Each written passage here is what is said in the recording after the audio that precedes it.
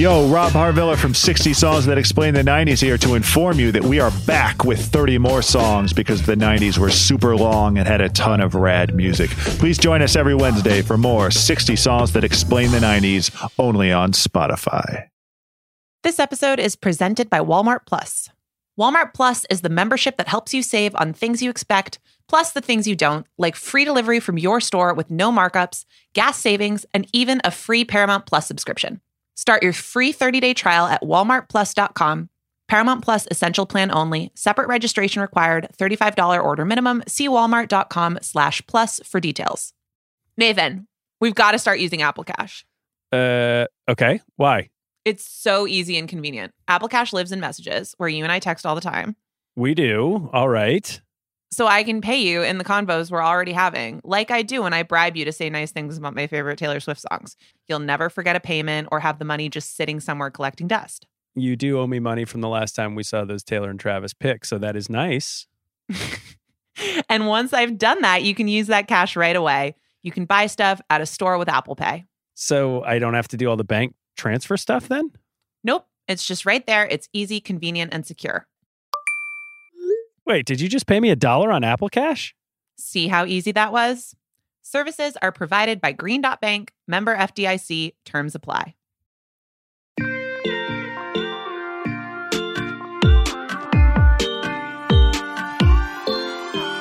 Hello, and welcome to Every Single Album, Harry Styles. I'm Nora Princiotti. As always, I'm here with Nathan Hubbard. Nathan, how are you doing? Let's talk about having sex, feeling sad, and taking mushrooms, Nora. And releasing an album on Taylor Swift's 30th birthday. It's time to talk about Fine Line. Here we go. We got a live one here. Yeah. Oh, yeah. What an intro. What an intro. Harry Styles walks among us, or specifically among you and your California brethren. Like, this is a California Harry album. It is a Malibu-fueled album. It's a drug-fueled album. It's a love-fueled album. It's something else. Feelings-fueled album. It's a sadness-fueled album. A lot of fuel for this one. Plenty of it. So this is, it's funny. It's kind of rare, other than when Taylor has sort of like re-released stuff, but it's rare for us to get to talk about an album that's sort of in such recent memory, right? Like, tell me your Fine Line experience, because it really wasn't all that long ago, coming out in late 2019. Yeah, my Fine Line experience was going to the one night only show at the Forum. Please feel free to be whatever it is you want to be in this room tonight. This is Watermelon Sugar. Tastes like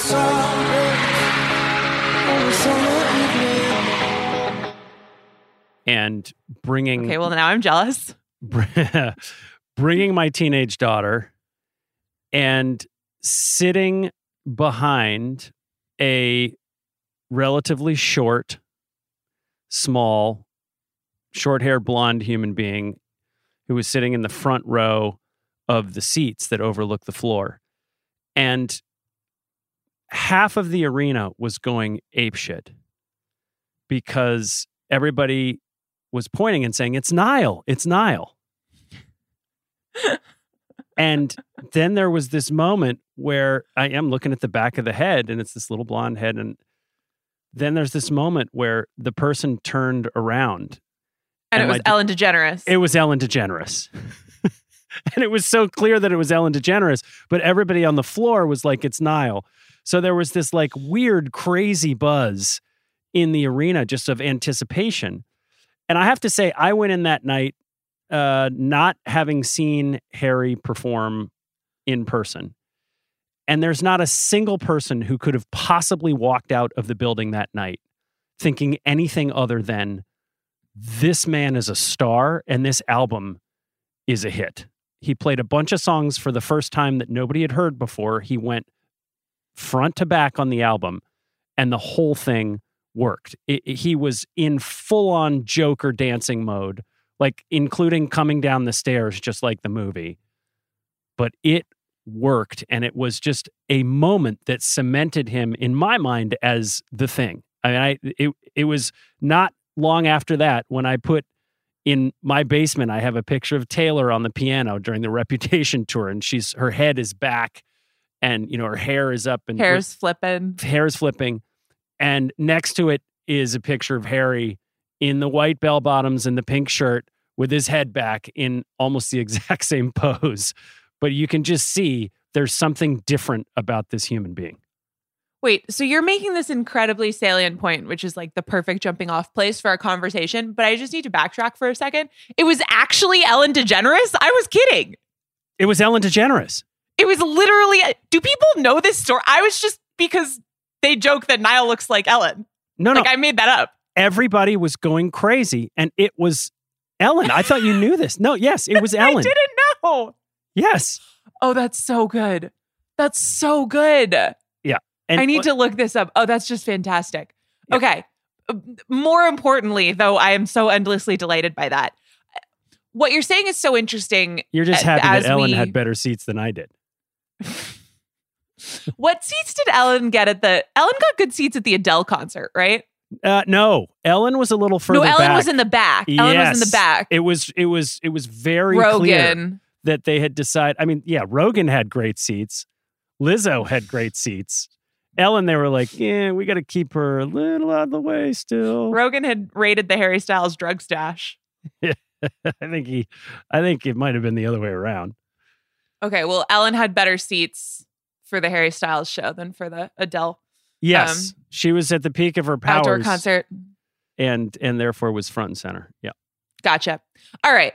Well, more importantly, based on what you just said, I think it's a really important sort of framing mechanism for what we're going to talk about today, because Fine Line, I think, is fairly universally looked at as just one of the great recent pop albums. And Harry Styles has been so ascendant, particularly around the period that he put this music out in. And we're going to talk about, his first number one single and all of these things that really sort of brought him from, oh, wow, this guy has a lot to offer beyond being in a boy band, which I think is what we got in the sort of debut album era, to holy smokes, this is a star.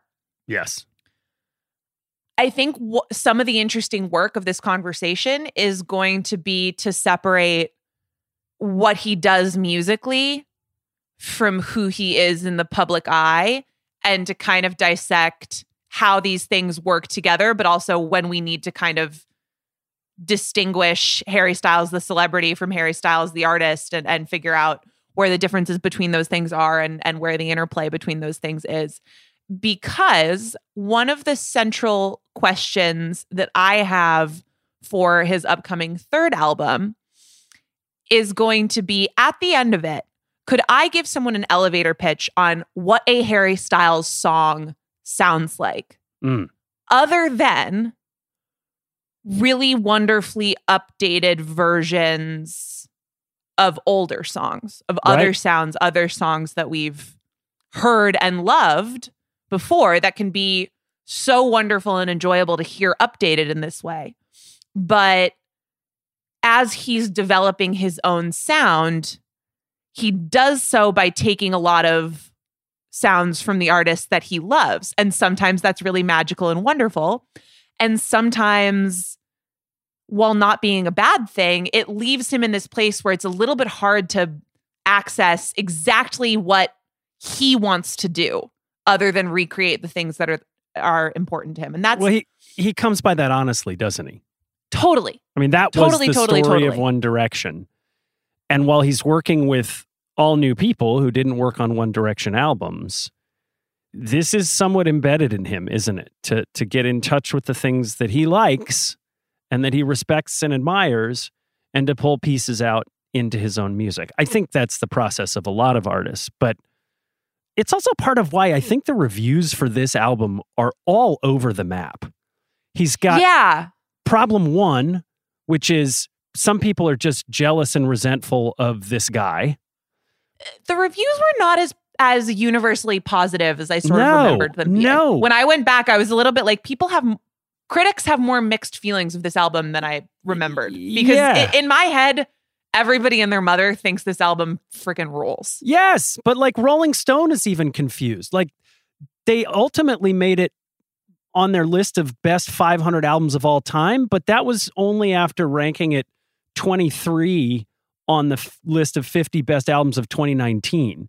So there was a little revisionist history there, which I think a lot of people have had since. But the critical reception to this seems to be, there's just some resentfulness and envy maybe, which is not like me dismissing, some of the legitimate criticisms, but B, they're keeping him in the boy band box still, right? They're really trying to look for the manufactured piece. They're not really, even here at the beginning of this release, allowing him to be a standalone independent artist. I think that they look very suspiciously at Harry being surrounded by a team of accomplished songwriters and producers and say, well, maybe this isn't him.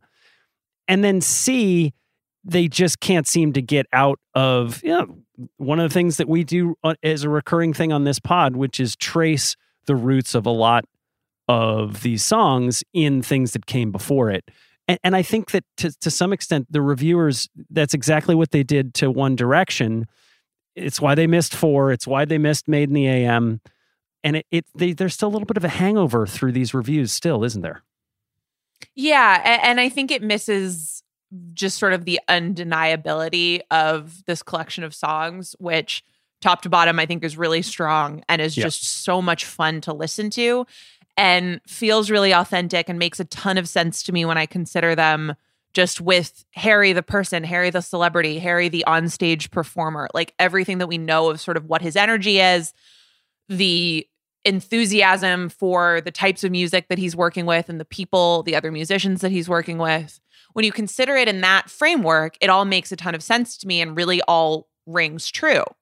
Yeah. There is a piece. And again, this is what I sort of want to get to the end of this episode with a more thorough understanding of, where if someone makes the counter argument, well, how do you know exactly where he is in these songs?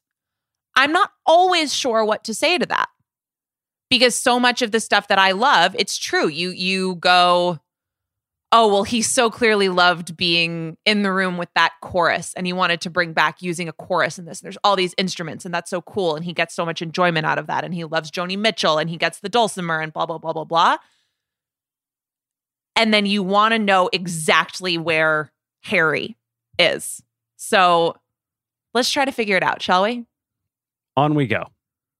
So we start, as we always do, with the biggest hit, which means that it's time for us to talk about Watermelon Sugar. Oh, boy. Watermelon sugar, strawberries on a summer evening. Baby, you're the end of June. Why do you say that? What does that noise represent? Because invariably in this conversation, we're going to talk about what this song is about. And the joys of mutually appreciated oral pleasure, to quote Zane Lowe in their interview. Watermelon Sugar, which at this point is out, and everyone's kind of figured out what it's about. The joys of, mutually appreciated oral pleasure. Is that what it's about? Is it? I don't know. That's what everyone's saying. Oh. That's a way to say it. I mean, yes. This is not potentially the first time that he's written about this, is it? No. I think this is a subject near and dear to Harry's heart, and more power to him for that. I'm just happy getting you stuck in between my teeth, and there's nothing I can do about it. Yeah. There are lots of vocal effects. I wish everybody listening to this podcast could see Nathan's face right now. Yeah, I mean, this is the song about something between the vagina and the female orgasm, and maybe both. Right, Nora? Yeah, it's like it's a Georgia O'Keeffe painting. That's what it is. That's what it is. And there are lots of interesting vocal effects all over this song. There's like a flange all over the background vocals.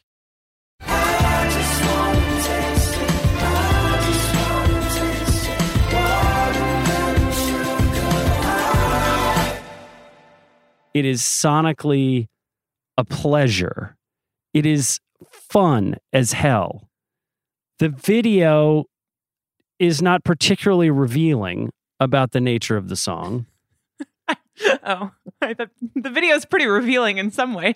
Yes, in a lot. Well, let's discuss that for sure. The weirdest thing about this song for me is that it is so obviously a summer song. And they did formally release it in May, but it came out in November as a promotional single really around his SNL performance. On a summer evening, baby, you're the end of June. Yep. And it was out of place at the time, but it is such a good, catchy, perfect single of a song that it still had the legs to be a number one single. Well, and they released the music video in May, I think. And then it had the, this video is dedicated to touching, and they're all on the beach and rolling around. And so I think that rollout kind of acknowledged this is a song of the summer type bop. I wonder so Harry has said that this song took him a long time to write and that he kind of hated it at one point. And he really went back and forth between like being super into it and then not into it at all. I wonder if there's something to that in kind of not presenting it in a way that you could read as sort of traditional. We think this is the absolute winner. This is the pop song. This is going to be all over radio. This is going to be the song of the summer. We're going to release it in time for that to happen supernaturally and exactly as we have it all planned out. Maybe because he had a little bit of trepidation at times about the song. He didn't want to totally center it in that way. Or maybe they just knew that they had a hit and that no matter how it went, it was going to find its way to the top. There's an awkwardness 2/3 of the way through the song when there's a breakdown in the, he sort of breaks it down, and then there's an edit after and that summer feeling, and then there's this edit where he does the sort of soaring, I don't know if I could ever go without, that just feels like it's totally grafted onto the song. I want your belly and that summer feeling. I don't know if I could ever go without. He hasn't finished the breath of the previous line before they cut that in. And so I just wonder how much editing went into piecing this song together. And maybe that was part of what he didn't like about it. But the bass line holds this thing together. I want your belly and that summer feeling. There's no stopping the groove in this song. I'm not even sure that he had a song like this ever in his catalog beforehand. I don't think so. I mean, it's his first number one single, right? So in that sense, he didn't. And then the funny thing about that groove just being so strong is they wrote it a little bit like the famous I Love KFC Midnight Memories insert. I love KFC. Oh, man. Where they had the chorus, they had that groove, and they're in the studio, I think, and Harry sees the Richard Brautigan novel In Watermelon Sugar just lying around and goes, hey, that sounds kind of cool. Like, that's a good collection of syllables. Let's just say that over and over. We had this idea, and we had like this chorus melody, and it just it was pretty repetitive. And the Richard Brautigan book In Watermelon Sugar was on the table, and I was like, that'll sound cool. So it really was reliant and born from the eternal power of that groove and that bass line. Well, it's awesome. Is it the best song on the album?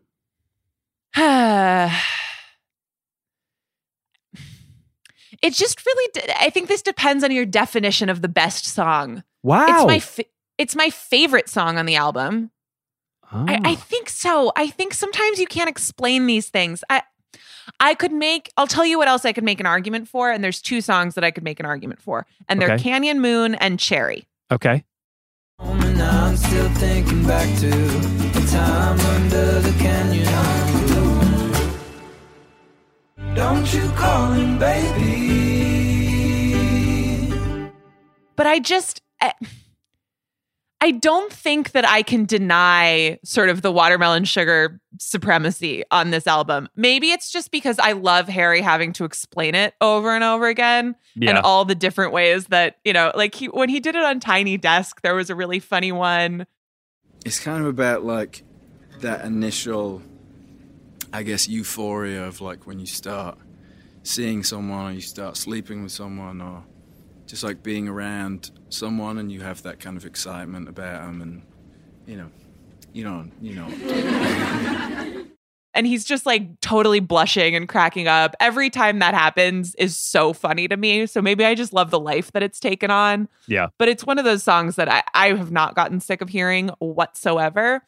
But there are other tracks, I would say Cherry in particular, where I can dig into it a little bit more and maybe sort of appreciate different musical layers to it.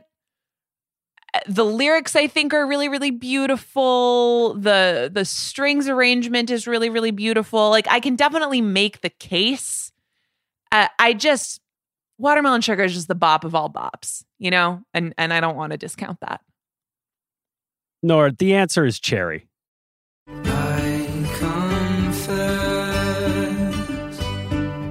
I can tell that you were at your best. It's okay, Cherry. Convince me. Because I'm already there with you.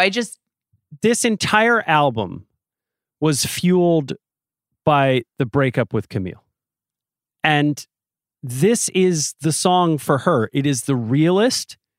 It has the most vulnerability. It is written both in a moment of extreme sadness about seeing somebody with someone else.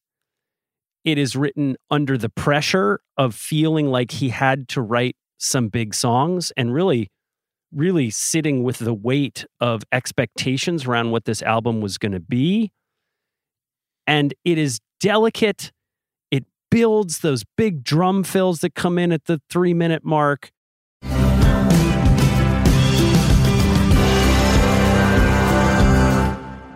Into this huge outro, the lovely sort of Camille voicemails at the end in French.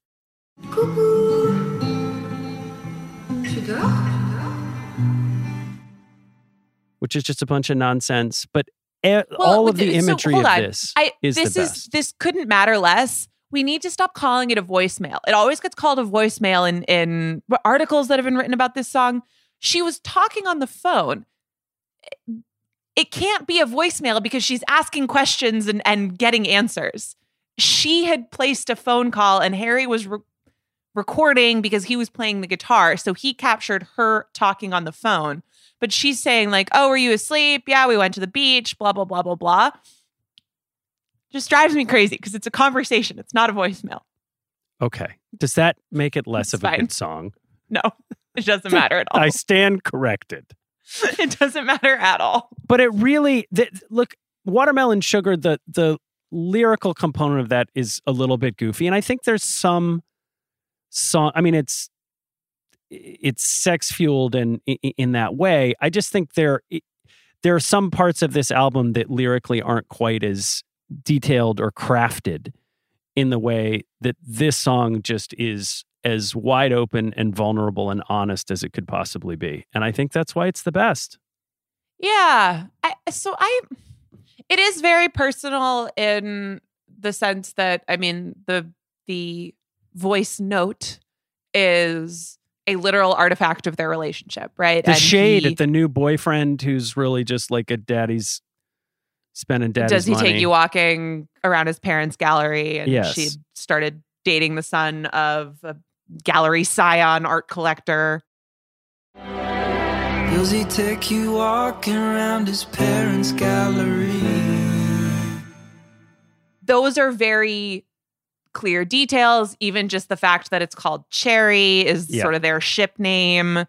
I hear all that. I love this song, and I do think that it's the most intimate and the most personal one on the album. I am occasionally, maybe it's just because sort of I come from the Taylor Swift school of getting every single little minute detail. I think it's really honest in terms of his feelings. I don't know that the lyrics make me feel sort of inside of this relationship or inside of his feelings in a completely whole way. But that's something that I really go back and forth on. And I do love the song. And I think it's a new level of sharing and taking his fans into his own lived experiences. But in brutal honesty, sometimes I go back and forth on how personal any of this really truly is. Because when Harry talks about it, he often says, this is absolutely my most sort of raw personal work yet. I used to think that I was letting people in, but I really wasn't. Sometimes I think he does that by painting with a broad brush of sort of here's how I was feeling in general. And this gets the closest to really clear specifics. And I mean, even lines like, there's a piece of you and how I dress is interesting, but it's, I don't know. I'm 95% of the way there is, I guess what I'm saying. But I'm glad that you're 100% doubting of the way Cherry. there. Cherry doubt. Sometimes I think I want to love it more than I love it, but I do love it. I don't know. How do you feel? I mean, there's a little bit of a battle of the ballads on this album, right? It's followed by Falling. What if I'm out? What if I'm someone you won't talk about? Yeah. Cherry made the set list at Coachella. Falling did not. I just miss your accent and your friends. Yeah, that kind of bummed me out. I mean, not that Cherry made it. I love Cherry. But I love Falling too. And I'm well aware that I write too many songs about you. Yes. And I'm well aware I write too many songs about you. For some reason, that one gets me. And some of the lines on Cherry that are kind of very first person and very in the story don't hook me quite as much. I still think I probably slightly prefer Cherry, but there's something about the melody in Falling that really, really grabs me. Yeah. And they put his voice further up in the mix too. So part of it, I think, is that maybe that's why I believe it so much, is that he's kind of just telling you, like he's really singing it at you when you hear it on Falling. Does it change the way you think about it if I told you that he wrote it in a towel after coming out of the shower? These guys just love to be naked when they record. They just love it. I don't know, Nathan. Does it change how you feel about it? Yes. It seems like you're the one who wants to bring this up all the time. Yes, it does. Well, look, and when he says, blame the drink in my wandering hands. And there's no one to blame but the drink in my wandering hands. Is he handling himself again? Or is he confessing to... I think he's confessing to infidelity. You think so? That's what it sounds like. Okay. So I think that's actually that line is a really good example of some of what I'm talking about. Is I think that some of this stuff reads to Harry as, and I'm speculating, right? But I'm putting in this line in a song about how maybe I wasn't totally faithful in this relationship and it led to its downfall, and now I'm really sad. And in a very obvious way, that is so incredibly personal, right? Like you are just sharing something painful and difficult about your own shortcomings and your own personal life and putting that into the music and letting it out into the world for people to talk about and know about and digest in that way.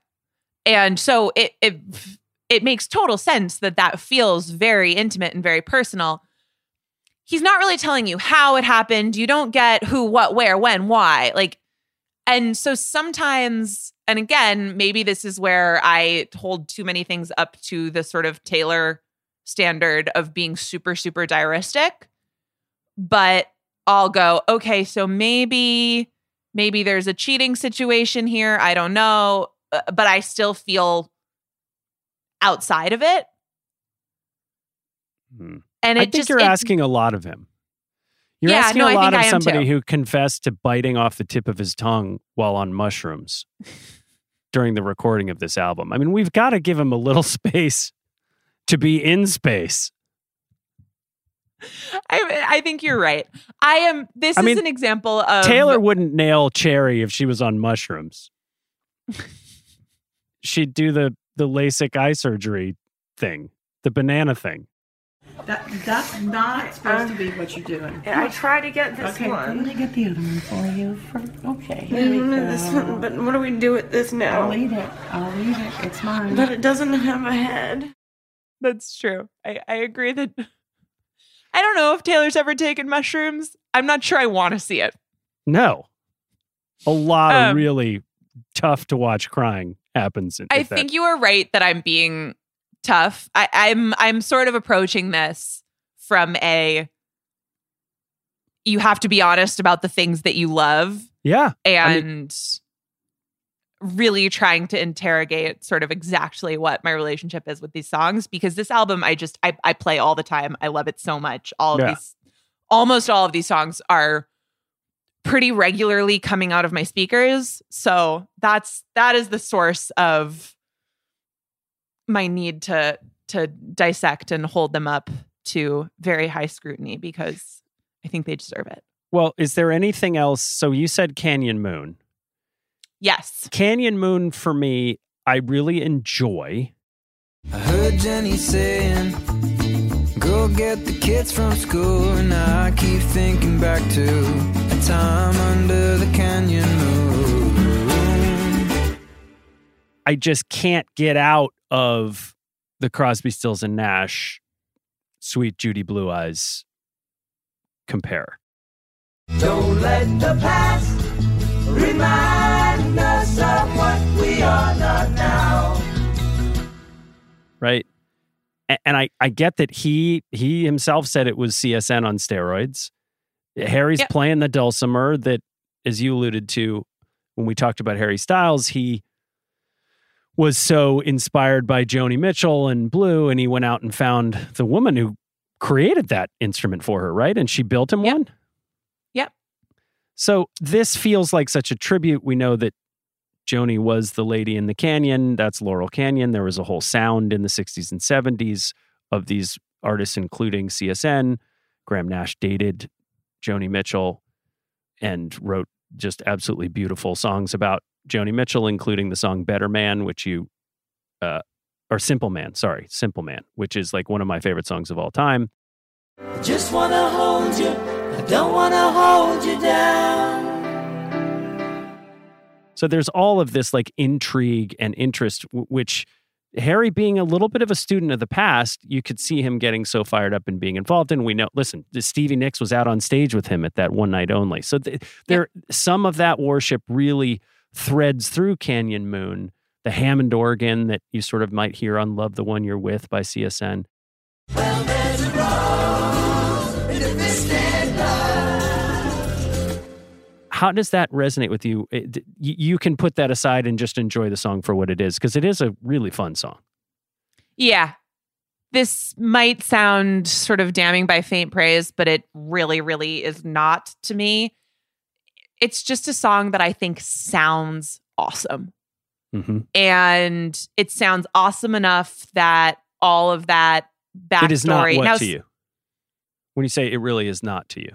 Oh, that just is saying that I think it sounds awesome should not be interpreted as damning by faint praise. Like that. Yep. Why do we listen to songs, right? Like, yep. If we think something sounds awesome and you want to hear it over and over again, that's pretty important. It just sounds awesome. I ultimately do find the backstory rather charming.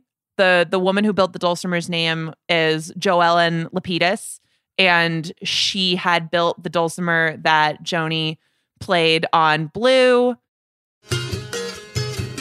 I am on a lonely road and I Harry got so obsessed with it that he tracked her down. She built one for him. She gave him lessons. It is actually Harry playing the dulcimer on this song. I think that's very cute.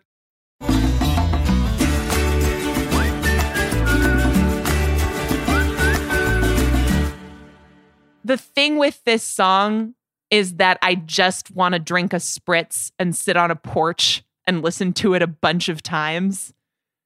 And you need songs like that. Okay. And it's a really, really, really good one. Yeah, it is. It slots nicely into any 70s, early 70s, late 60s acoustic rock song.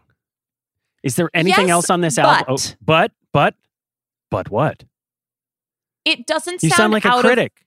It doesn't sound out of place on this album. like one of my playlists, which has some of that on it, but he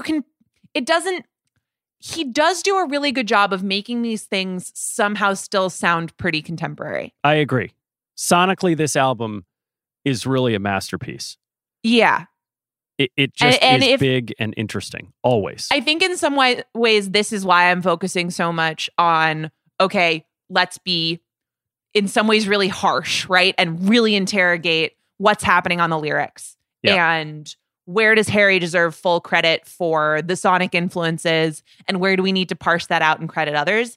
Because when it comes down to just what this album sounds like, the sounds of it, I think, are immaculate. And that is its ultimate strength, is that there's just moment after moment on this album where what's going into your ear holes feels pretty nice when it goes in. So that's a metaphor for what this album is about. I heard it while I was saying it. Yep, I know you did. I regret it already. I heard you hearing Kaya, it. Please help me. I heard you. Canyon Moon's great. Hearing it. There are a number of other songs that were put out as singles. Honey,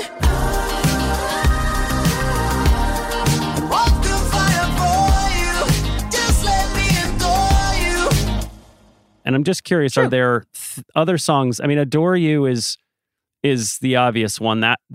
There was a lot of interesting marketing that went into Adore You. They created this fake island, fantasy island, Eroda, right? Which is adore spelled backwards.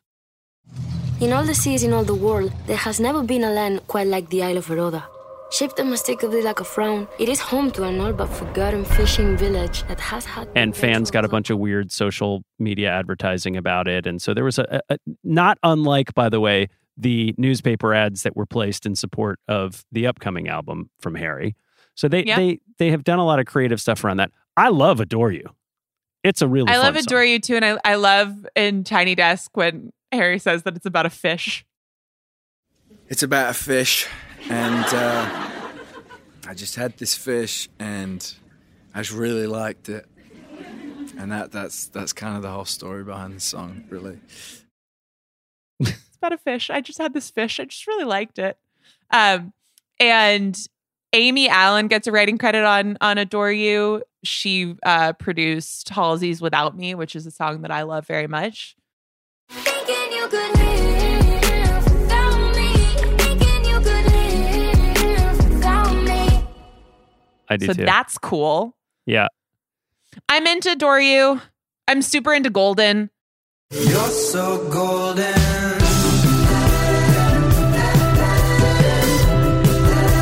You're so golden. Yeah. The top It's a of great this album, scene setter. It is. Totally. Mitch on the glockenspiel, awesome.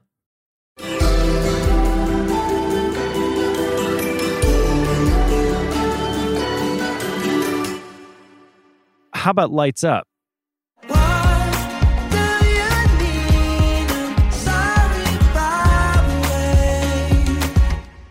Yeah. So like the first four, the way that this album reads to me is that the first four tracks are, we're coming for the hits. You're so golden.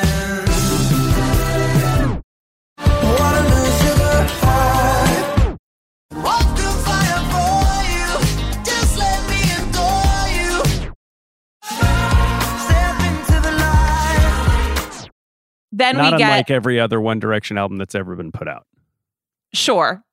Although I guess in some ways that's a little bit of a departure because all of Harry's debut album could kind of have been read as we don't care about coming for the hits all that much. We just want to make this sort of rocky thing that we really want to do.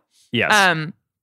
Then Cherry Falling to Be So Lonely is the I'm very sad about my French ex-girlfriend section. Okay. Don't you call him baby. What if I'm someone I don't want around? It's hard for me to go home. Be so lonely. Then She, Sunflower is the I'm still rather sad about my French ex-girlfriend, but I'm going to take some mushrooms to maybe feel less sad about it. Yes. She lives in daydreams with me. Sunflower, sunflower. And then Canyon Moon, Treat People with Kindness is sort of like, hey, the mushrooms worked and I'm having a nice time again. Okay. The time under the canyon. Feeling good in my skin. Okay. And then Fine Line is like a hard song for me to place.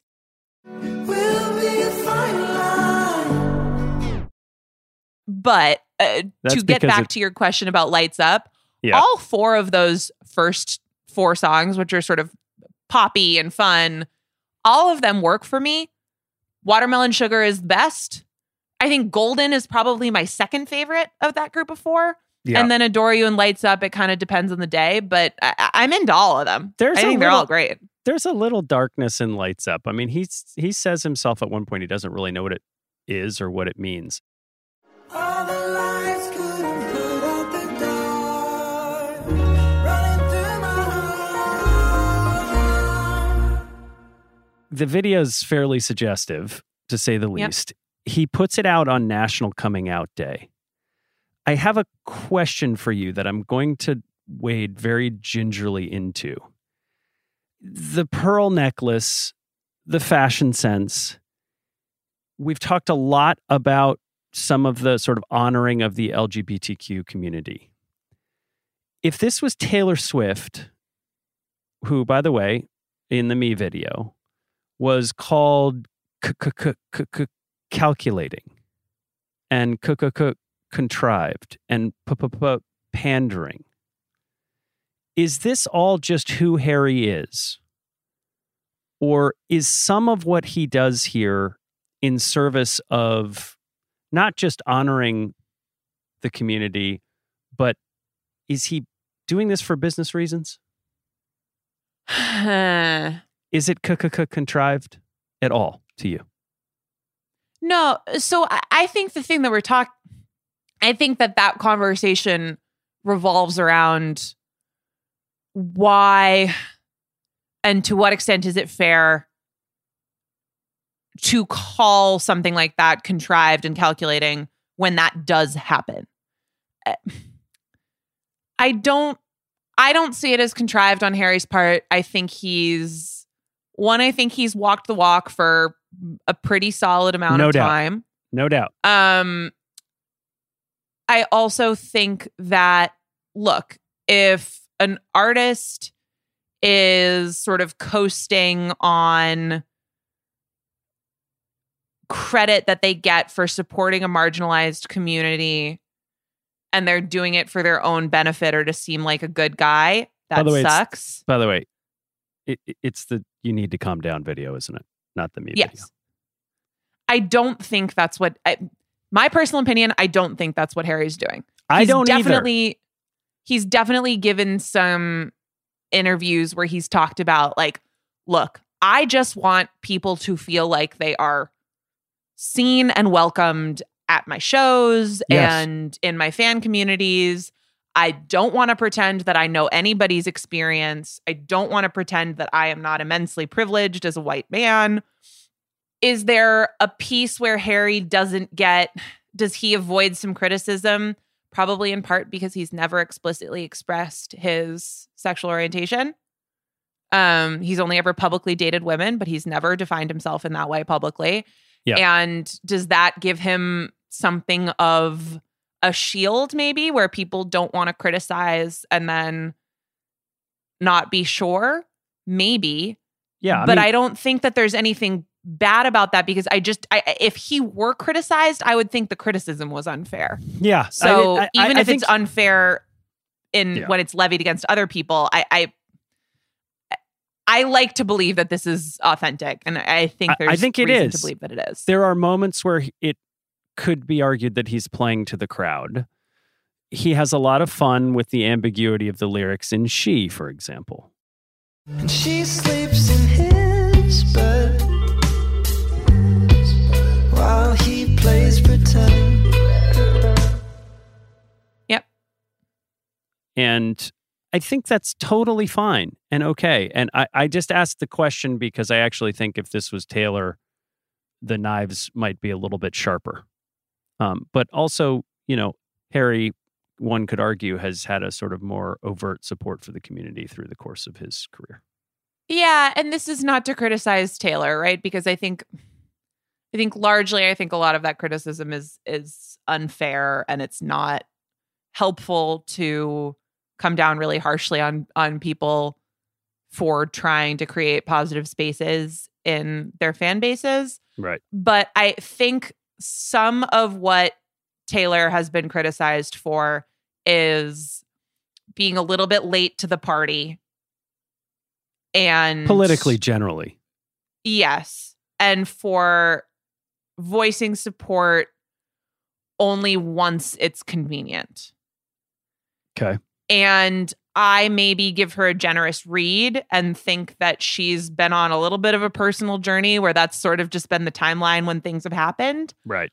But what I would say for Harry, I'm not sure that when Harry began voicing or just demonstrating support for LGBTQ fans in particular, I think that started before it was particularly convenient.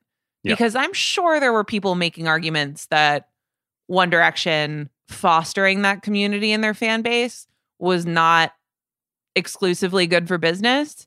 And they definitely did it anyway. Yeah. There was a group called Rainbow Direction, which was a fan group. It wasn't organized by the band, but it was certainly supported by them.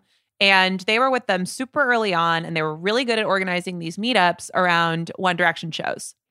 But they went on to have a bunch of other artists, I think Taylor included, ask them for help in doing the same things around their tours. So I do think that the timeline is important here. I think Harry's just been pretty out front from early on in his career when he was a really, really, really young person. And I think that makes what he does seem pretty authentic. Well, there you go. Is there anything else on this album that for you competes for best album or best song on the album? No. What about you? No. I mean, listen, Fine Line I love to listen to. You said you're not quite sure what it is. We'll get the drinks in, so I'll get to thinking of her. I think that's because I think it's a Bon Iver song. Like the outro.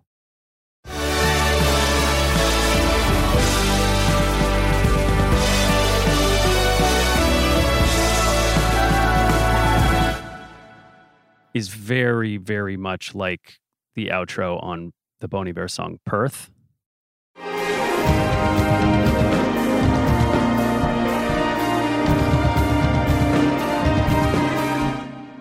But I love the way that it closes the album in the same way that I really love how Golden starts the album. So I don't know. I think we've touched on what songs are likely to be considered amongst the best. Treat People with Kindness, I'm not really sure what to do with, right? It's like a Jesus Christ Superstar song or something. Jesus Christ, superstar, do you think you're what they say you are? And we can treat people with kindness, find a place to feel good. How How are you're supposed to dance? That's what you're supposed to do. I mean, the with it. Phoebe Waller's right. Yes, the Phoebe Waller-Bridge music video is great. Yeah, is awesome. So I enjoy that. What are you going to cut? So we're going to fight now. There's 2 songs that I can consider cutting. You're going to cut Cherry? No, I told you it was one of my favorite songs. Well, you said we were going to fight. That's how we would fight. Okay, fine. Well, so one of the songs that I could make an argument for cutting is She. But the other one is Fine Line. Yeah, I can see it. I like the outro too. It just doesn't really fit with the album to me. Maybe it's because I can't put it into the category of pop song, sad about my girlfriend, doing mushrooms, having fun. And then it's just like, Fine Line. Why is Fine Line here? Maybe it's because there's sort of very little Harry on it. And there's not a lot of words to it. And it just feels, it's also 6 minutes long. Like, yeah. I just don't get Fine Line, is I think what I'm saying. Yeah, I think it's a Bon Iver song, and that's okay. That's okay. I have argued for Grandpa shooting songs that are too close, right? On Change Your Ticket. You should probably stay here with me a couple more days. Come on, let me change your ticket home. You know, we compared to Girls by 1975. Like, Change Your Ticket's a really good song if Girls doesn't exist. But Girls exist. So if I want to hear it, I'll listen to Girls. On this one, it's not exactly Perth, but there sure feels like there's a lot of similarities on the last part. So I could see how you would let that go. I just like the way that it closes the album. There's just an ethereal nature to it that feels interesting to me. I am surprised that you're hanging on to Be So Lonely. Don't blame the drunk caller, wasn't ready for it all. He didn't play it on tour.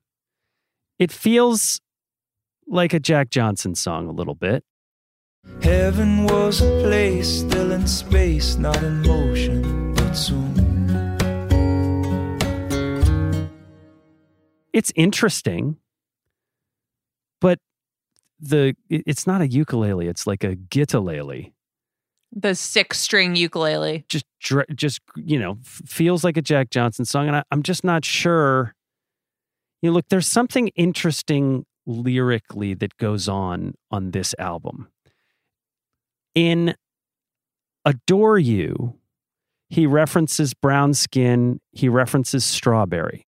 Brown skin, lemon over eyes, strawberry lipstick, state of mind. Which are images that were on Golden. Brown my skin just right. And Watermelon Sugar. Strawberries on a summer evening. And then right on Adore You, he's talking about it. On To Be So Lonely, the first line is, don't blame me for falling. Don't blame me for falling. Which is the previous song. Comes right after Falling. And he also says, don't call me baby again. Don't call me baby again. Which came from Cherry. Don't you call him baby. So there are these interesting sort of 2 songs that maybe explore a subject, as you said, then followed by one that he re-digs up some of the imagery. That is not a reason to keep To Be So Lonely for me. So I do love that. I love the fact that it comes right after Falling and the first lyrics are don't blame me for falling. I think that's cool. In the verses where I think it's like the double bass is really quivering and it sort of has that like, are we on a canal in Venice and hearing people playing music in the streets thing? That is a little weird to me.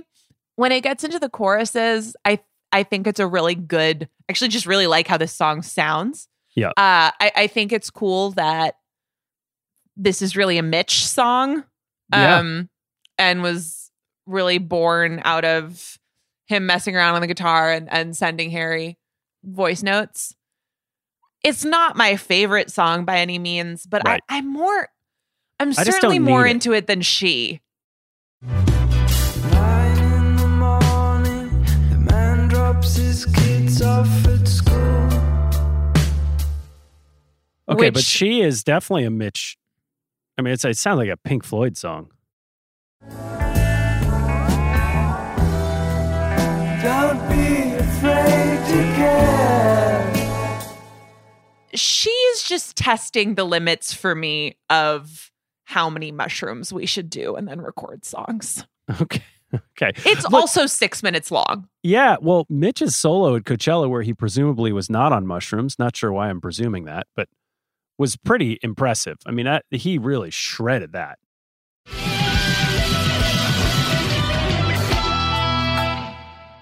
That is the argument for keeping the song, is for the guitar solo. And I think it's a stronger argument when you hear it live than in the recorded version, because it just feels like two different songs to me. Like, I don't really connect what's going on at the end with the guitar part to when Harry's on the song. I don't know. It just seems like a drug trip.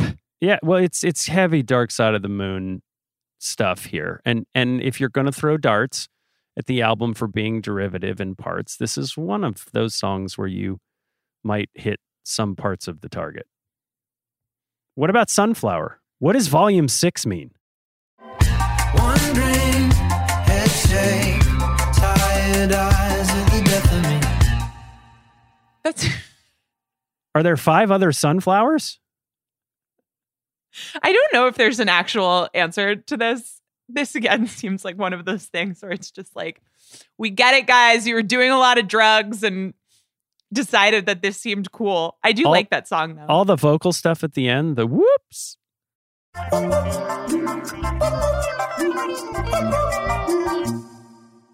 Yeah. Well, it's funny. One of the things that I like about Treat People with Kindness is that you almost have Niall's heart attack. Ow!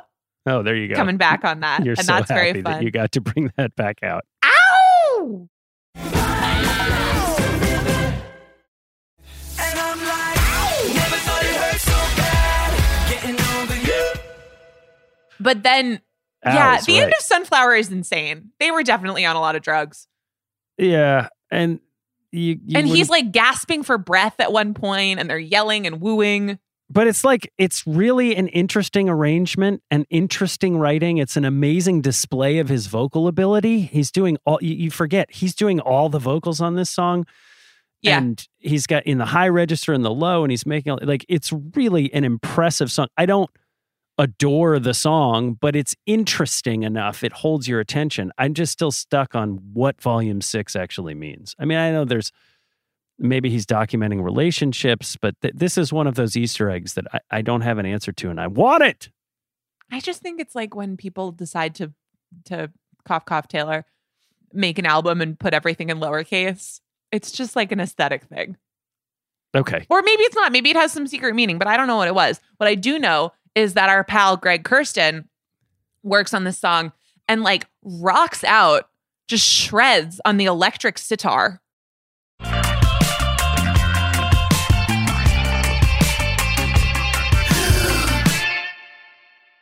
As one does. As one does. We've got Greg on the sitar just holding it down. I think he also like plays the organ on that song too. He does. I know that it's sacrilegious, but do you love Treat People with Kindness as a song? Yes. I love it as a message. No, I love it as a song. When But you I like Broadway. Yeah. Like I am a person who has a really good time when I see people singing and a pit orchestra playing and a dance break and someone yelling all together now, which is exactly what happens on this song. That's exactly I'm this super song. into it. Okay. You're all about it. Okay. Yeah. It's impossible to be cut because it's just too much at the center of the message. I just wasn't sure how you feel about the actual song. I feel very good about the actual song. I understand that it might not be for some people. but it's very much for me. All right. So you're shipping Fine Line into space. And Yeah. And I'm taking She off the album and having it be something that just happens live. Can I rant for a sec? Yes, please, Nora. You know I love when you do. Pay apps are way too public. Uh-oh. What happened? Okay, so some rando hearted a payment from 5 months ago, and I realized people can see my entire history, who I'm paying, full names. It's super weird. Yeah, it is super weird. Well, how are you going to pay your friends then? I'm asking for a friend. Apple Cash. It's all in messages. You can literally send cash like a text, and it stays between friends. Random people can't see it. Did you just pay me $1 on Apple Cash? Shh. Services are provided by Green Dot Bank, member FDIC. Terms apply. This episode is brought to you by Cars.com. When you add your car to your garage on Cars.com, you'll unlock access to real-time insights into how much your car is worth. Plus, view its historical and projected value to decide when to sell. So when the time is right, you can secure an instant offer from a local dealership or sell it yourself on Cars.com. Start tracking your car's value with your garage on Cars.com. This episode is brought to you by Jiffy Lube. Cars can be a big investment, so it's important to take care of them. I once got a car that I started out with 25,000 miles on. I got it to over 200,000 miles because I took care of it. You know how you take care of a car? You take care of the maintenance, the oil, the brakes, all that stuff. And if you don't, you can have a car just completely fall apart. When your car needs maintenance, head to Jiffy Lube. They provide automotive excellence at speed. Get your oil change, brakes checked, tons of other multi-care services. It's all done by expertly trained technicians who actually care about taking care of you and your car. Jiffy Lube, car more. To find coupons and start an instant online estimate, visit jiffylube.com. Well, you're talking a lot about Greg Kurstin. Is he our most important collaborator on this album, or do you have somebody else? No, it's definitely Greg Kurstin just showed up to like do a bunch of drugs and write and play the electric Sunflower. Sitar. It's Kid Harpoon. Play the electric sitar and then like run away. Talk to me about Kid Harpoon, aka Thomas Hull. Yeah, Kid Harpoon is all over this album and is the one who got Harry to translate what he was feeling after this breakup with Camille into music. That's the key insight. The hardest thing to get an artist to do is to channel that feeling into music. And it happened across this record. So I give it to Kid Harpoon. And Kid Harpoon had worked on Carolina and Sweet Creature on the debut album, but then got to sort of take a front seat role on Fine Line. He'd also worked with Florence and the Machine a bunch before this point.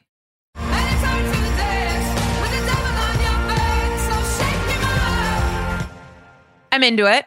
We've also got, so hold on. We've also got Tyler Johnson, who kind of similar thing.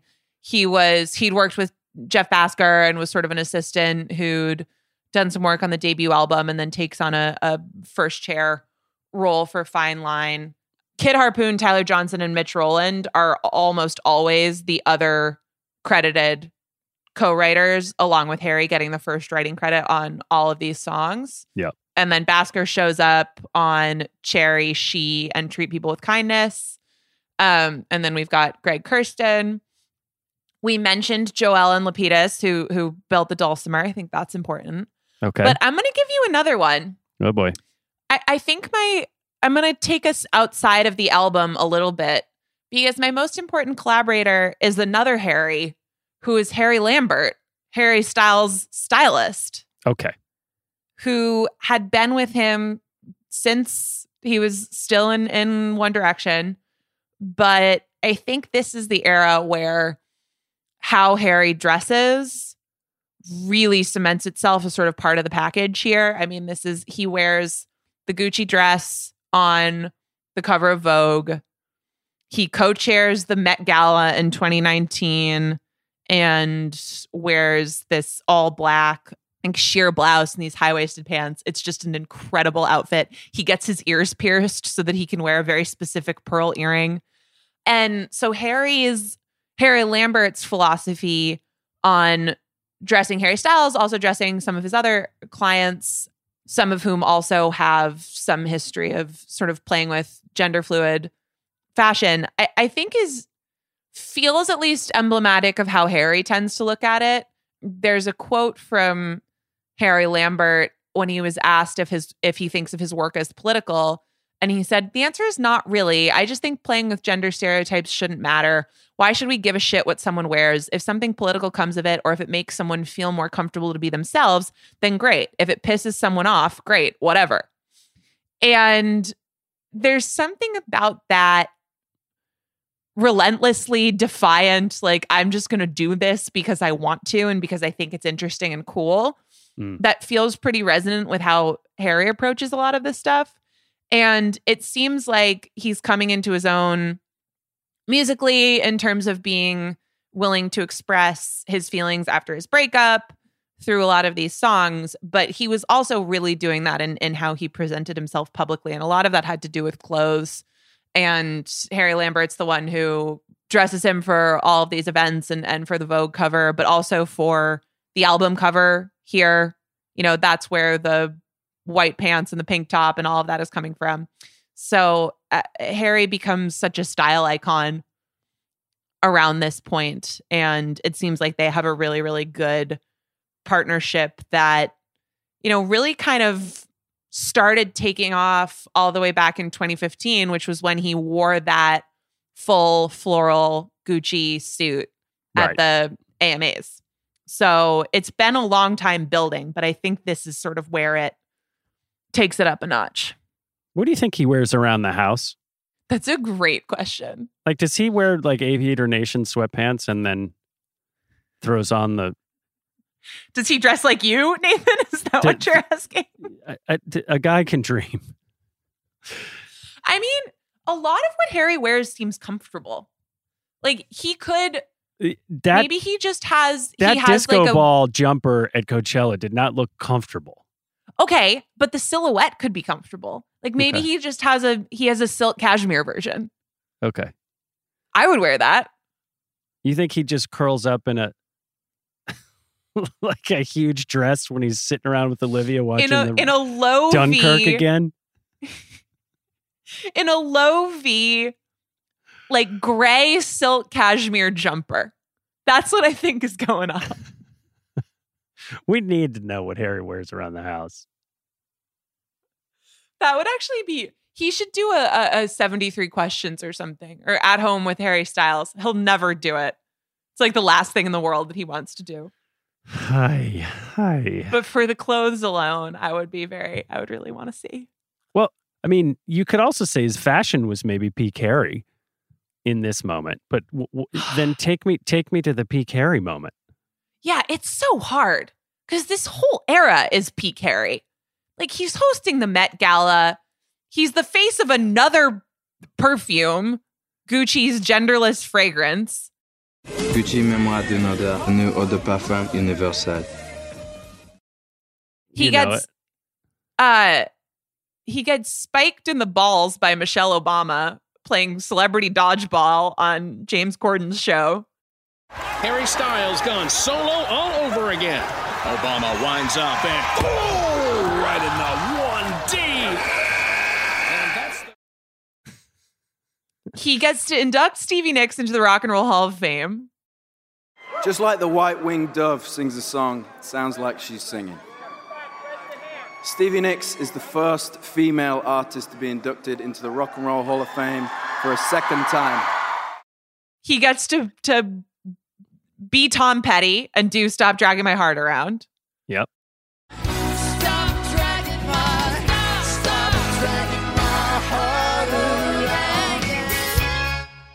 He crushes Saturday Night Live. Is it not the railing me to death line from the Sarah Lee sketch? Yeah, for him, Sarah Lee commented with a few eggplants, water drops, a train, and a ghost emoji. And that's a reference to... Getting railed to death, yes. I'm glad you went there. I was a little bit, I think his SNL is so good because the other one that we could have gone with was the monologue where he references One Direction and says, wouldn't it be cool if they were here tonight? They're not. I was in a band called One Direction. How crazy would it be if they were here tonight? Well, they're not here. They might be. They're not. Or saying the show's not good anymore because no one's on cocaine. Like, there are so many good lines. But yes, I think you're right. I think it's the Sarah Lee sketch. Yeah, it's the Sarah Lee sketch. I guess my question for you is, there's another former boy bander who is considered one of the great SNL hosts of all time, and that is Justin Timberlake. Can Harry get there? Or was this a one night only? Harry was really good. It's not a one night only. No, he will do it again and he will crush again. Here's the thing that Timberlake has on him. And it's a song that we've talked about on this season already. Harry's got to do a Lonely Island. Yeah. Or he's got to at least, could Harry have done 3 Sad Virgins?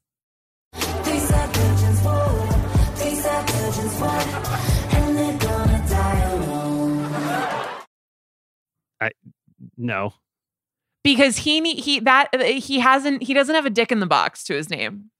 That's what I'm dick in saying. A box. Yeah, we got it. You really need to articulate that there. I want my mom. I want to go home. I mean, his comedic chops are well refined thanks to his James Corden stuff. Like he's got that pitch in his arsenal, but he's got a little ways to go to catch up to Justin Timberlake Saturday Night Live. Yeah, but I think he just needs more reps because those sketches were all pretty funny. Yeah. The one where he's Doug the dog. Right. The pet. In Joan. Right. Joan, I love you. Love the way you feed me ham. He's got it. It's for sure. This was a moment where poor Sarah Lee literally had to shut down the comment section because they were just getting killed. And good on the Saturday Night Live people for the way they wrote, and good on him for stepping in and taking it over. And Bowen Yang's great in that sketch. It's really funny. It's just really, really funny. Oh, yes, I did write this. Wow. Okay. Railing me to death is a great Harry moment. Nora. All right, let's move on. Are any of these songs about Taylor Swift? God, make it stop. No. Thank goodness they're not. Because he seems to have had a much more compelling and meaningful relationship with Camille Rao. Yeah. And we got this. There is a moment, though, as a part of this cycle in which he crossed paths with Taylor Swift, and that was at the 2021 Grammys. True. And what I want to ask you is, there was a big freak out about it because they were like, okay, there's peace in the kingdom. But like, it wasn't the warmest of interactions, was it? I thought it looked super awkward. I know we were in the time of COVID and there was not a lot of hugging, but like nobody was wearing masks at that. Like, I mean, Taylor had the flower mask, but like people were hugging. I know that they were but they didn't hug. And Taylor's a hugger. You've taught us this, that Taylor is a hugger. Yeah, she hugged me one time. She didn't hug Harry Styles at the Grammys. What?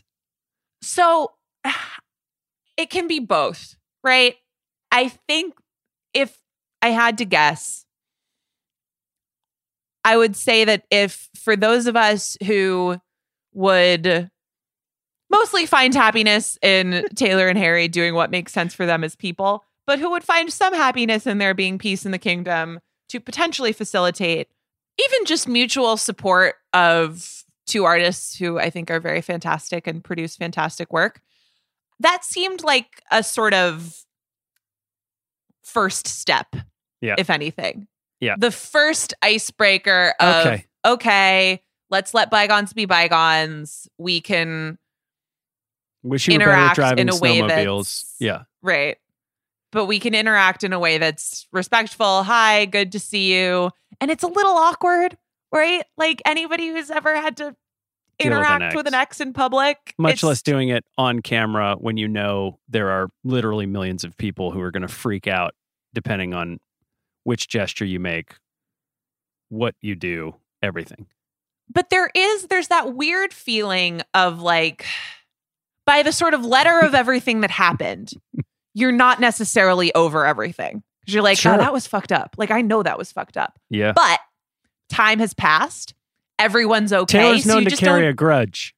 Well, sure, but like, do you ever carry a grudge that you sort of know you deserve to carry, but then enough time passes that you just don't really care that much anymore? Yes. You think that's what we were looking at? I sort of think that's it. It was a big night for her. I mean, this is a really big night. I mean, it wasn't a bad night for Harry. He won his first Grammy ever. All of these songs are fucking massive, so thank you so much. I feel very honored to be among all of you, so thank you so much. Thank you. It was a good night for both of them. Probably a better night for Taylor, but a good night for both of them. Slightly. But hey, best pop solo performance? Like, we'll take it. Totally. And he had not been acknowledged either as a solo artist or as a member of One Direction by the Grammys in that way before. So he was just trying to make an album about having sex and feeling sad, and here he was. And here he was at the Grammys. Let it be a lesson to everyone. Yeah. Yeah. So hey, I guess just to close the loop, I would say that it's an interesting precursor to their next meeting, if ever that happens, right? Because it can go one of two ways. And one of the ways is that was just them making nice when they knew that on some level they were being watched. Yeah. And if they're in a situation like that again, it'll probably be kind of identical in the sense that warm enough, but still a little bit at arm's length. Or that's the icebreaker to the next step, which is like, hey, I know some of that stuff was bad and I'm sorry for my part in it. I'm sure you are too. There's some of that I still think was screwed up, but I really like your songs. Like, what's been going on? And then you see what happens. Okay. Joe Alwyn is a better looking Brit. Controversial take, Nathan. I have no idea. Is he an actor? What happened on March 25th? Not that much. We were like going into lockdown. February 25th was when he did Tiny Desk. Okay. Watermelon sugar, strawberries in a summer evening. But March 25th, we were getting super, super de-duper lockdown. And that's what's interesting about this album. I mean, COVID really does play a part in it. He does the one night only show, and he's not able to go out on the road and tour. And what that sort of had the happy consequence of doing was massively extending this album cycle. And the first couple singles did okay, but they didn't do great. I mean, Adore You peaks at number 6, but Lights Up gets to 17. Falling, which is the third single, only gets to 62. And at that point, you might be like, hey, do we have a problem? I just think they knew that they had Watermelon Sugar in the bag. It was already being played all over the place just from its sort of promotional release. But May 2020 is a long time after this album came out for you to have your first number one single off of it. And because of COVID, hey, the Phoebe Waller-Bridge video didn't come out until like New Year's Day 2021, I think. So you had a very long extended cycle for this album to get its entire due. And, he ultimately comes back and plays off the rest of those tour dates for Love on Tour in 2021. But it's very, very rare to have this long of a cycle. I mean, Taylor just, her album that came out around the time of COVID, she stepped on with 3 other albums, right? Right. So this one got, for only 10 songs, this one got a lot of time in the sun, which is what makes the next one so interesting. He felt pressure putting this one out. Imagine what he must feel putting this next one out. Well, do you think that has anything to do with the single release cycle? Because I guess we were kind of talking about this earlier, but I wonder if he has in some ways a little bit of a weird relationship with Watermelon Sugar. Like we talked about how he went through cycles of really not liking it and then also kind of really liking it. And he'd also felt that pressure to make kind of big radio hit songs when maybe some of the stuff that he wanted to make was more like Cherry and wasn't that. And so I wonder if it gave him, for a time, a little bit of a complicated relationship with Watermelon Sugar, because it's just so undeniably a great song. But I also wonder if it's a little bit of the thing that vexed him about feeling the pressure to create for this album. And I wonder if there's a little bit of the fact that it wasn't centered right off the top has a little bit to do with the fact that he didn't want people to just listen to that song. Yeah. He wanted to make sure that enough people heard the whole thing, heard the whole album, heard more of these songs. Yeah. Well, in the Just wrong a theory. context, you might not have taken the song seriously, but it's, to your point, such a bop that it just is sort of hard to ignore. Did Harry win this album? Harry won the album. Harry totally won Wrong. the album. Camille won the album. Whoa! She I won don't the know. album. I don't know. That's not a real take. Harry won the album. But this is a real take. The real take is, for all of the great things that Watermelon Sugar did for this album and career, I have a problem lyrically with one part of it that I just can't shake. And it's not the imagery. It's great. What's not great is "I want your belly." I want your belly and that summer feeling. Because I cannot separate it from the Austin Powers "Fat Bastard, Get in My Belly." Get in my belly. That seems like a you problem. I don't know that it's a me problem. Does anybody else have this problem? Like, I just hear him being like, "Get in my belly. Yeah, no, I don't have that problem. Get in my belly." All right. Well, that's the lyrical I kind of part. like that line. Fine. Just because it's a little different. I don't know. Yeah, belly is just such a, I don't know. It's like moist. Well, as a yeah, word. and I think in that way there's like a weird carnal intimacy Yeah, to so it. why didn't you use it works. the word moist? Anyway, all right. That's on Harry's house. What's the best lyric? What do you love about this? I'll give you one that it doesn't make me think of Austin Powers, but is a line that confuses me a little bit, but in ways that I really love, is from Sunflower, and it's, "My eyes want you more than a melody."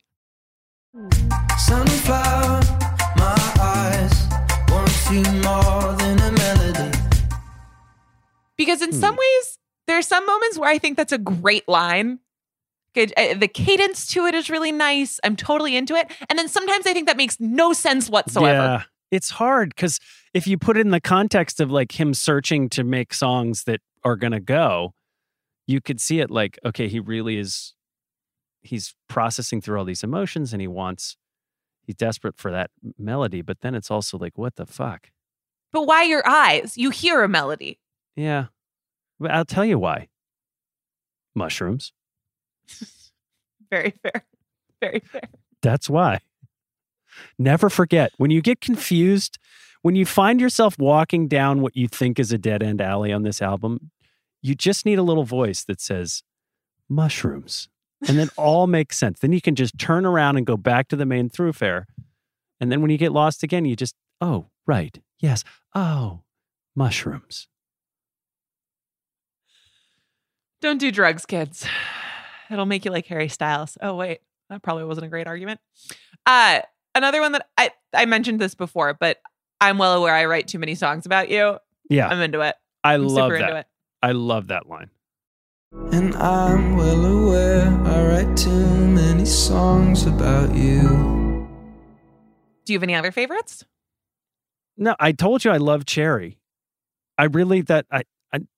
Don't you call him what you used to call me. There's something so simple and beautiful about that. I love it. Don't you call him what you used to call me. I think on Fine Line, spreading you open is the only way of knowing you is quite a line.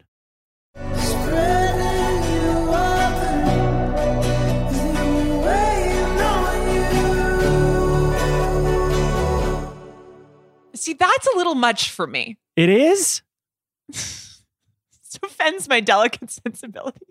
You're fine with everything else, but that one. I don't know. The heart wants what it wants. Oh, the pearl clutching. The fake Harry's pearl clutching. No, that is doing. the one where I pearl clutch. I don't know why. Yeah, I understand it. You just said that Watermelon Sugar, which is very clearly about naughty stuff, is your favorite. But this line you can't handle. Yeah, because watermelon, it's not exactly euphemistic. Watermelon Sugar is at least a thinly, very thinly veiled euphemism. Extraordinarily thinly. The veil has been pierced on that song. It's not veiled. It's fine. Well, I'm glad that I got to make you uncomfortable. And now it's time for you to deliver what everyone knows you're going to say about how you grade this album. Are you going to give yourself any space here for Harry's House to be better? I just want to put out there, because you're about to give it a grade. I know what you're going to do here, and you're about to give. I know what my heart wants to do, and which is to give it an A. Yeah. Because this is one of my favorite albums in recent memory. It's one that I listen to a lot. It's one that I think is super, super compelling. I don't get sick of the songs. It's not that I can't find any weaknesses with it. I don't know that I feel like the things that I feel like I know about Harry because of this album are pretty universal. Yes. Yes, there's intimacy in expressing that you get jealous and petty and all of that. And I think that's powerful on a lot of these songs. It's not exactly an original story. No. Which a lot of the greatest songs of all time deal in universal themes. So that's not necessarily a bad thing, but it's just that we've talked about albums, a lot of Taylor Swift albums specifically, that are so specific, and I love that about them. Sometimes it's just hard for me to sort of orient myself around a different way of doing things. I also just think that the performances of this album that he's done are so fantastic that adds to it. Nora, it's okay. This album is an A. Give it an A. It's an A. This album is an A. It is a joyous, wonderful palette full of color and sonic delight. It is not too sugary. It is not too sour. It is an expression of an artist at his absolute peak. And that's what makes me very, very anxious about the album that we're about to get in the next few weeks, because I'm not sure how easy it's going to be to deliver something after this. It wasn't the lockdown album in the way that, that Folklore was, okay? But it did carry with us through quarantine in a lot of ways. So it has that very sentimental component that was lighter. Folklore was heavy. I mean, it was heavy because it was a heavy time, but there was some lightness that sort of persevered through the entire COVID situation thanks to this album. And I just am worried that it's going to be hard to do better for him. Not because he's not, incredibly gifted and that he can't grow at all. It's just this thing really struck at a moment in time. It is an A, and it is really difficult to replicate something like this. It's what makes the next few weeks so fascinating in terms of this artist, because he's right on the cusp. I mean, if he delivers something that is in the same ballpark, this is the proverbial biggest star in the world. I mean, he is then in the Beyonce Taylor category, period, I think. I think you're right. No, I think you're right. There's also a chance that it falls a little short. And let's see what happens.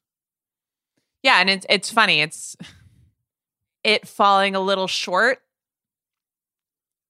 in actuality is no great crime, right? Like there are a lot of albums that are not as good as Fine Line, but because this is what came before it, it does set the stakes up in a way that is pretty exciting, but I imagine is a little stressful.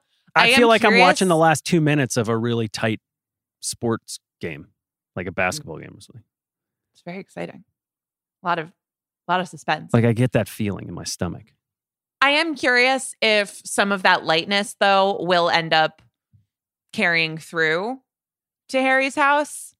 Lights Up, Treat People with Kindness, and Adore You were the last songs that were written for Fine Line. So he definitely ended, in terms of the creative process. Yeah.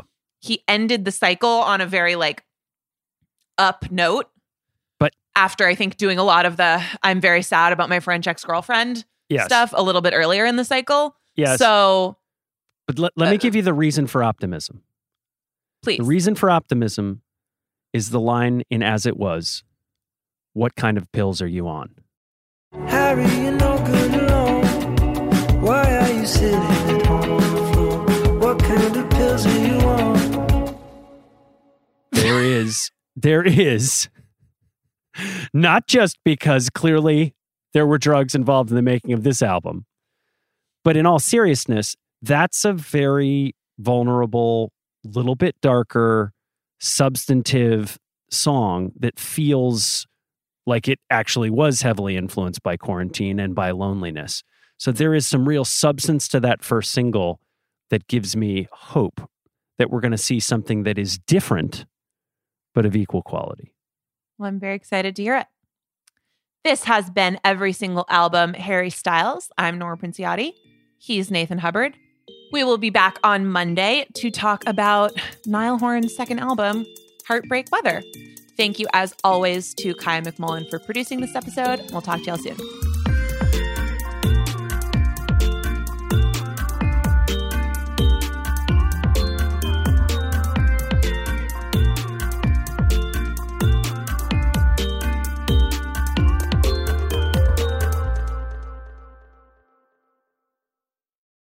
This episode is brought to you by State Farm. You might say all kinds of stuff when things go wrong, but these are the words you really need to remember. Like a good neighbor, State Farm is there. They've got options to fit your unique insurance needs, meaning you can talk to your agent to choose the coverage you need, have coverage options to protect the things you value most, file a claim right on the State Farm mobile app, and even reach a real person when you need to talk to someone. Like a good neighbor, State Farm is there.